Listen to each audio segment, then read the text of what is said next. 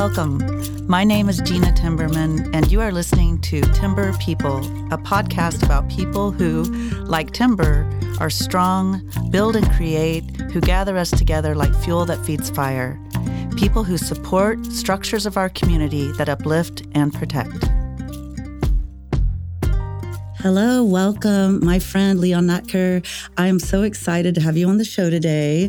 You are the new director of the Oklahoma Museum of History at the Oklahoma History Center. And I know you've been on an exciting journey previously and over the years, and we have some great adventures and experiences from First Americans Museum, and I know you have a wonderful journey ahead of you, and I'm just so excited to welcome you today. Thank you. Well, thank you for having me. It's my pleasure, and yes, I am the newly minted director of the Oklahoma Museum of History. I just love everything that has happened over the years with the Oklahoma Historical Society, the Oklahoma History Center, my friend Dan Provo and Bob Blackburn, everything that they've done. There's such an incredible foundation, and I know you're going to do wonderful things. So I'm really excited about how everything's going and what's on the horizon. Well, we're moving forward now. Dr. Bob and Dan spent many years establishing the institution. Dr. Bob, I just spoke with him the other day, spent much of his career developing the collection, and it's an incredible collection of Oklahoma's history. It includes a very large Native American collection. It includes all of the inaugural dresses of every first lady of the state of Oklahoma. And there's all kinds of cars and vehicles, things about the oil industry, things about all kinds of commerce. We are getting ready with Dr. Bob still to do a commemoration for the 100th anniversary of WKY. Radio, and then it was, of course, the first television station starting 75 years ago, and is now KFOR. So that's going to be something that's upcoming. What I'm looking forward to doing is to now taking the museum after its first basically 20 years in the new building and moving it forward into the 21st century and into a new style of museum interpretation and making it, I think, more engaging and more entertaining, if you will, but entertaining with the idea of educating people at the same time. Mm-hmm. I think so many Oklahomans probably would not, there are suspecting exhibits that are you would think about, at the History Center and everything, but there are a lot of unsuspecting exhibits there as well. We have such a diverse, interesting history as Oklahomans. And I really think if someone hasn't visited, they need to, and they should plan to really spend some time there. And I know there's one now, is it the wrestling exhibit? Yes, yeah, that's so much fun. We just opened that last week. It's a photo exhibit about the world of professional wrestling in Oklahoma. Right. Oklahoma was a very distinct territory. There was a period of time when, before WWE and it all became national, that it was territories. And we had our own gang, if you will, of very special Oklahoma-style wrestlers. Right. So it's fun. It's a fun little retrospective, and I do hope people will come by and see it. But I hope people will come by and spend some time because there is so, as you say, there's so much in the museum, and it does take time. It's not, I can't get through it all in one day, but it is literally everything from our indigenous past to the musical Oklahoma and the state song. And there's an exhibit about, like I said, the oil industry, the airlines industry here. Of course, we have a great history going back to Wiley Post. And that particular era. So there are many, many things, and there are so many stories to tell. And what I like to do as a museum professional, my particular focus is telling stories about people, relating it to people, not just the events, not just names and dates. And that I want the people, the patrons of the museum, to come in and go away going, "Wow, I never knew that about that person." Right. Because there are so many in Oklahoma. This state has a very rich history. If you want to get really prehistoric about it. The first settlements in Oklahoma date back nearly 12,000 years. We had ancient mammoth hunters roaming the plains, taking down mammoths. And then there was a whole period of millennia where there were different hunter-gatherer groups that built villages and occupied this land. And so there have been people on the land of Oklahoma for a very, very long time. Right. I think a lot of people don't really realize that. And you bring such a rich, informed, diverse experience to your role, not only in the museum world, but through archaeology, also through cultural and performing arts. You know, representing the opera from San Diego to all the work that you've done with digs and everything in New Mexico, and your work in the cultural world. I'm just really so happy that we get to keep you here in Oklahoma. Oh, well, thank you. Thank you. Yes, I have been involved in the arts and culture sector of the world all of my life. I started many years ago at the Juilliard School as a performer in the performing arts, and I toured. I did a lot of musical theater. I sang opera. I taught in Europe. And then some years ago, I guess it was my middle-age crisis, if you will. I became an archaeologist. I just had to get out there and dig holes in the ground. I don't know, maybe it was a little boy thing, but it's very interesting. And I've spent most of that career working with different indigenous groups in the United States, particularly the Pueblos in New Mexico and Arizona. But also now that I'm here, I've been very interested in the history and the archaeology. A lot of people assume that the indigenous population, the native population, however you like to call it, all showed up because of the Removal Act of 1830. And that is very true. The 39 tribes, the way they have been resettled has to do with that particular period of our history, but it goes back way before that. There were indigenous groups here in Oklahoma Territory for thousands of years, and they had villages. They had great civilizations here. Spiro on the east side of the state is one of the great civilizations of prehistoric time. It was a ritual center, we think. It was very rich. People apparently came there for ceremonies. Approximately 2,000 to 3,000 people lived there permanently, but there's evidence that shows that people traveled back and forth all the time. Right. I mean, if you look at, Spiro teaches us so much. I mean, it was that crossroads, the spiritual center, a place of trade and exchange and cultural creation. When you look at the materials that were identified at Spiro, you're right. And we don't teach that a lot in our schools, unfortunately. But yeah, we were saying when we were developing FAM that, we're the 21st century mound builders, and what. Yes. Yeah. So I love that we're still going to the river to build and create, that we're still gathering in central places like Oklahoma City, like at the Oklahoma History Center, to exchange, to learn from one another, to create and to share cultural perspectives. Exactly. And that's one of the things that's really important about the Oklahoma History Center is that we have so much that there is there to share. And it's also, remember, we also have the Oklahoma State Archive, which is the only state archive of all of the 50 states that is actually linked with the National Archive. Part of that is because we have all of the tribal archives from the 19th century, all of the indigenous genealogies and so on. So it is open to the public. Anybody can come and access those records. You can trace your family. It's something to do at the museum.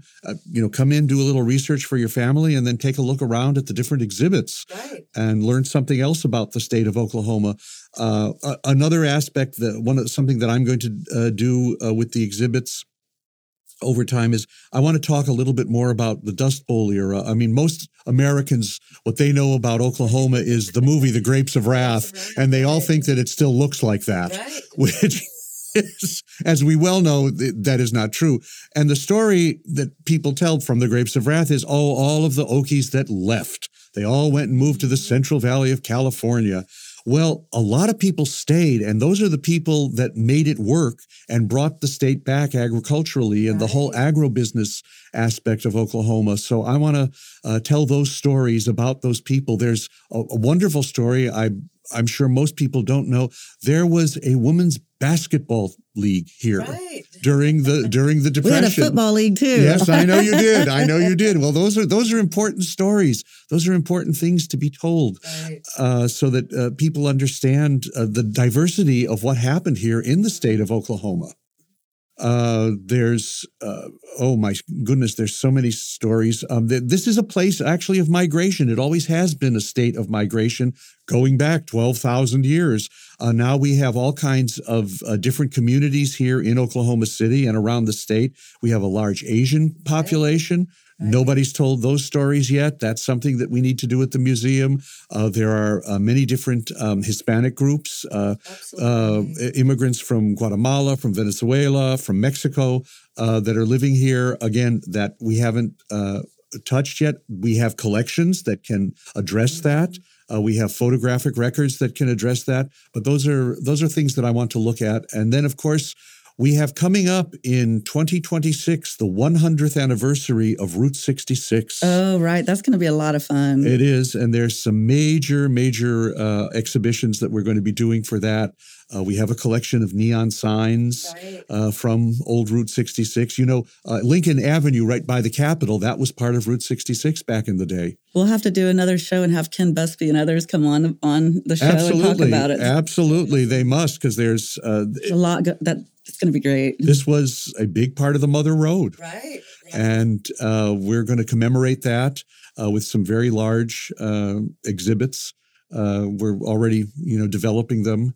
I don't want to give away too much yet because it's still 3 years away. Right. But we have to think about those things that far in advance to get them all together. Well, you're the right person to be doing what you're doing. You've worked in so many capacities of community and public outreach and connections, working with boards of directors. You have a great board at the Oklahoma Historical Society. Absolutely. Wonderful people. And I know that it's going to be a lot of fun to see where your journey takes you. And then your experience working with tribes. And as you were mentioning, this has always been a place of exchange. And if you're from Oklahoma, I say it all the time, that you have a really interesting story to tell. And I love that you engage the story of the person. And oftentimes people think about different cultures of people as like in silos, the Asian community, the American Indian community. But in Oklahoma, being that now we're a collaboration of cultures, there are so many different connects and layers to our food experiences, our cultural experiences, the ways in which we express ourselves as cultural people, and from like cowboy and Western heritage, American Indian culture. I just had my friend Toon Nguyen on the show talking about the Asian district and what everything is happening there. And there's so many kind of overlaps, beautiful overlays that are, I love that the History Center and the Oklahoma Historical Society and the State Museum of History can really explore and connect people. Yeah, telling the story, actually, you touched on something in what you just said. Telling the story of Oklahoma through food is a way. As an anthropologist, that's something that I always love to do, is talk about food anthropology. Actually, I'll tell you, back in COVID days, which is what got me to Oklahoma when I was firmly rooted in New Mexico, and I had the job offer here for First Americans Museum, and I'd never really been to Oklahoma City. Right. So I'd been to Tulsa, but never to Oklahoma City. So I came here, and I had to, check out, well, what kind of food is actually available here in Oklahoma City? Is it all barbecue? Right. Because if you don't live in the state, you don't know. And then I went, well, let's see. We've got some Chinese, we have Vietnamese, we have Thai, we have Mexican, we have Guatemalan. We have a Guatemalan restaurant. How interesting must that be? And there's, of course, French. And then I had to have the places to shop like Trader Joe's. for my own kitchen. Right. So that was something that decided me on really moving to Oklahoma. I went, well, this place has got to be, something's got to be happening here if there's all of this food. Well, we're really fortunate that we've had city leaders and others that have really invested and have been real advocates for new experiences and commitment to projects like First Americans Museum. And, being on a long-term serving board member for the Oklahoma Museums Association, I really appreciate what the History Center has done for paving an advocacy path at the Capitol and for other issues in museum administration and realities that museums are experiencing, as well as other museums in the city. Well, it's always a difficult path advocating for cultural institutions with legislatures. They all think, well, it's public money and we shouldn't spend it on that. But here are some facts about the museum industry. It's actually the fourth largest in the state of Oklahoma. Mm-hmm. There are some 500 plus museums in the state. So it's worth billions of dollars in revenue to the state. Cultural tourism. Cultural tourism is a wonderful thing. And when you have a rich cultural heritage like Oklahoma does, that makes it so much easier. It's actually bigger than agribusiness in the state of Oklahoma. Mm-hmm. So that's something that people need to know. Nationally, the museum industry is worth over $40 billion a year in income. It is actually larger in terms of ticket sales than professional sports. 3 times more people buy a ticket to go to a museum in the United States than buy a ticket to go to a professional sporting event. Preach it. I love this. And I'm not denigrating professional sports. That's great. It's a wonderful part of the entertainment industry in the United States. But in terms of activities that families can do together, because that's really what museums, I think, can be about. And I remember as a child, my first museum experiences were in Chicago. I grew up in Chicago, which is a great museum town. And Sundays, my father taking my brother and I to the Art Institute, to the Field Museum, to the Museum of Science and Industry, to any number of things. That was an outing for an afternoon.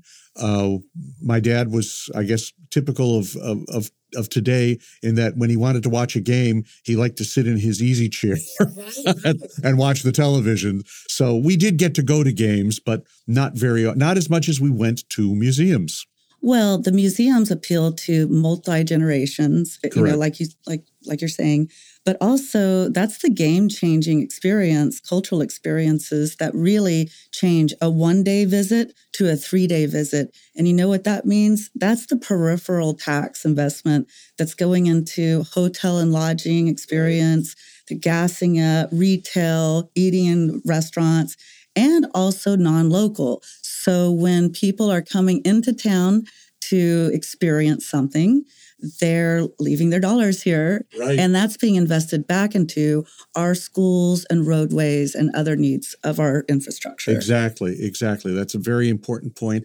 And I'd like to make a point about I alluded to this earlier about the 21st Century Museum. Back in the early 20th century, museums were still what we used to call cabinets of curiosity. Curio cabinets. Exactly.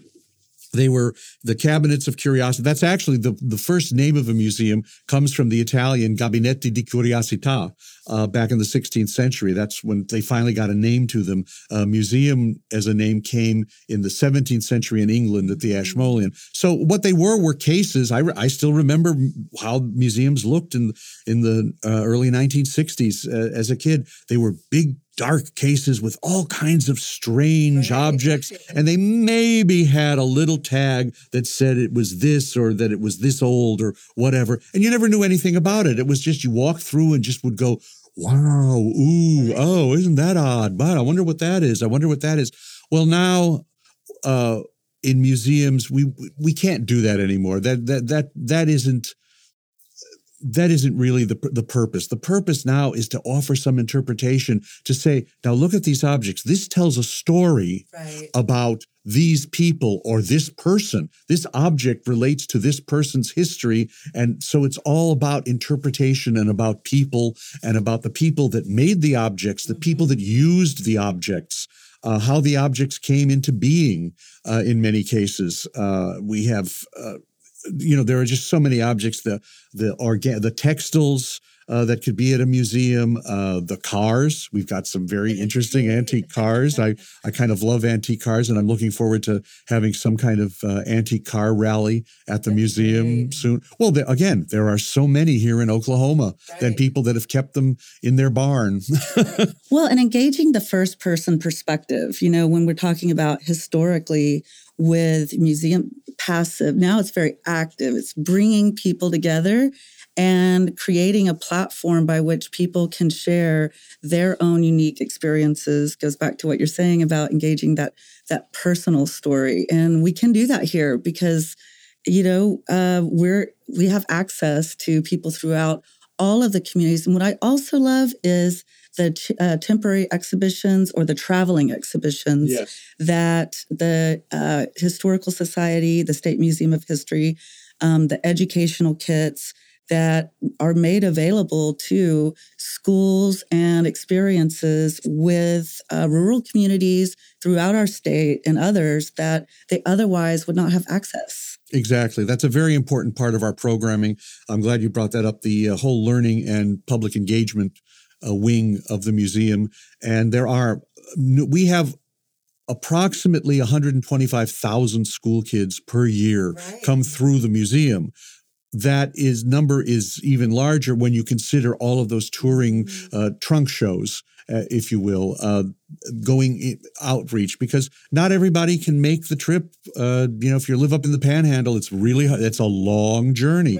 From Durant. It's 3 hours up here to Oklahoma City. And we want all of these kids to have the opportunity to experience these stories, to know about the struggles, because there's, the old cliche that we study history so that we don't repeat it. That's really not true.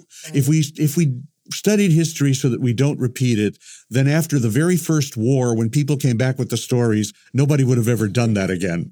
That's not it. We study history to find out how our ancestors coped with life. The capacity of people to transcend challenging experiences and overcome and share that human value of that resilience. It is about really resilience, and it's about resilience in all the communities, from the resilience of the tribes that were moved here during removal and what happened to them. And it's a resilient story. It's about not just survival, but building a new community and a new culture. The same is true of the Sooners. And I know that's a controversial topic about the Sooners, but the Sooners were immigrants from a society in Europe and on the East Coast of the United States where they literally had no opportunity. These people took whatever they owned, put it in a wagon, and drove out to Oklahoma in the late 19th century. It was no easy journey just to get here, and then to claim land. And again, I know it's a controversial topic of whose land was it, but to claim land and then do something with it and survive and build a new society out of that. The same thing is true of all of the wildcatters when the oil industry started and people discovered oil. That was not an easy job. The cowboys coming across the plains. Most people don't know that the vast majority of cowboys were not the Hollywood image of the very well-dressed, well-groomed white Northern European males. They were ex-slaves. They were indigenous people. They were Mexicans, Hispanic people that were looking for a job. It was dirty. It was a nasty job. It was, and you might not get paid. You didn't get paid until the cattle made it all the way to the railhead, and it depended on how much the trail boss sold the cattle for. So you had no idea what you were going to actually make out of it. They may have promised you something, but you didn't know until the end of the trail. And still, those people survived. They built lives. They built families. Same thing is true of the Dust Bowl. a lot of people stayed here. They didn't have the truck to pack up with all of their belongings and drive to California. Right. They had to stay here, and they made things happen, and they made their life happen and rebuilt family farms, rebuilt the land, and those are stories that need to be told about Oklahoma, because that's when we want to teach kids about history. That's what's important about history. How did our ancestors make it? How did they get here? And what opportunities did they take? In many cases, they were making opportunity quite literally out of nothing. Right. There was nothing. There was no reason to go on, and yet they did. People came into the state with like seeds in their pockets. Exactly. With seeds. I mean, what did the Cherokee and Chickasaw and Choctaw, the first groups that were moved here, unremoved, what did they have in their pockets? They had land. They had been farmers, and they came here and they had nothing in their pockets. Right. I also want to ask, some of my most enjoyable social experiences have been at the Oklahoma History Center. And I know that oftentimes people may not think about event activities that are available through our museums, and not just even large events, but also public programming experiences. What are you scheduling right now and in the near future for the Oklahoma History Center and the State Museum of History? Well, the History Center, first of all, is available for rental. We have weddings regularly. So if you want a place with a great view, especially at sunset, of the state capitol, all lit up. Oh, it's beautiful. It's beautiful. It's a great place to do your ceremony and your dinner. But we have many different public events. We have classes, first of all. This weekend, there is a class in natural dyes and dyeing your fibers.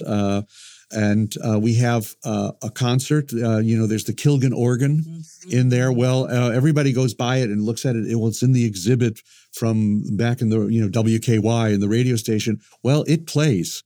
The whole museum is actually all of the organ pipes. They're all around. So on the last Monday of September, there will be another Kilgan organ concert, and there's a schedule of that going forward through the year, and those are available to the public. So I encourage people, if you want to hear one of those big old radio orchestra style organs, it's a 4-manual. It's the whole building shakes. It's quite fun. And then we have seminars. We are doing a conference seminar on the 5th of August about boarding schools, the Indian boarding schools, and that's going to be a whole day event. People will be coming from all over the state to discuss that. So we have that kind of educational event, and so there's really something for everyone. If you go to the website to OK History and look it up, there's a whole list of events coming up. We keep people posted at least 6 months in advance, so that you can register for them, because some of the classes are limited. We only can take so many people into a class, so don't get left out. Make sure that you're aware of what's going on at the museum. And if you need a space for an event for your family, for your organization, call our events department. They are ready and able to help you. We have all kinds of catering options available. So it's a great space. And certainly there's also the garden space, which once the summer heat is over, it is a lovely place also to do. Reprieve, once we get the reprieve. Once we get the reprieve, right now we're in the midst of it, so we just have to roll with it. But certainly by the fall, the garden with the fountain is a beautiful place. That's awesome. Yes. Well, thank you so much for being on the show, and would always love to have you back to share updates. My pleasure. I know you're going to do awesome things with your incredible team, and I'm happy for you, and I'm happy that I'm happy for Oklahoma that we get to keep you here. Well, thank you. Thank you so much. That's very nice. And I also want to say thank you so much for all you've done for the First Americans Museum. Oh, that was my pleasure. That is near and dear to my heart, and you did so much. You've done so much. That's an important place, and I was very happy to be a part of it. And that, too, is a very important part of Oklahoma's history. Absolutely. Thank you for being with us today, Leon. My pleasure. Yakoki, thank you for joining us. Timber People is brought to you by the Possibilities Podcast platform.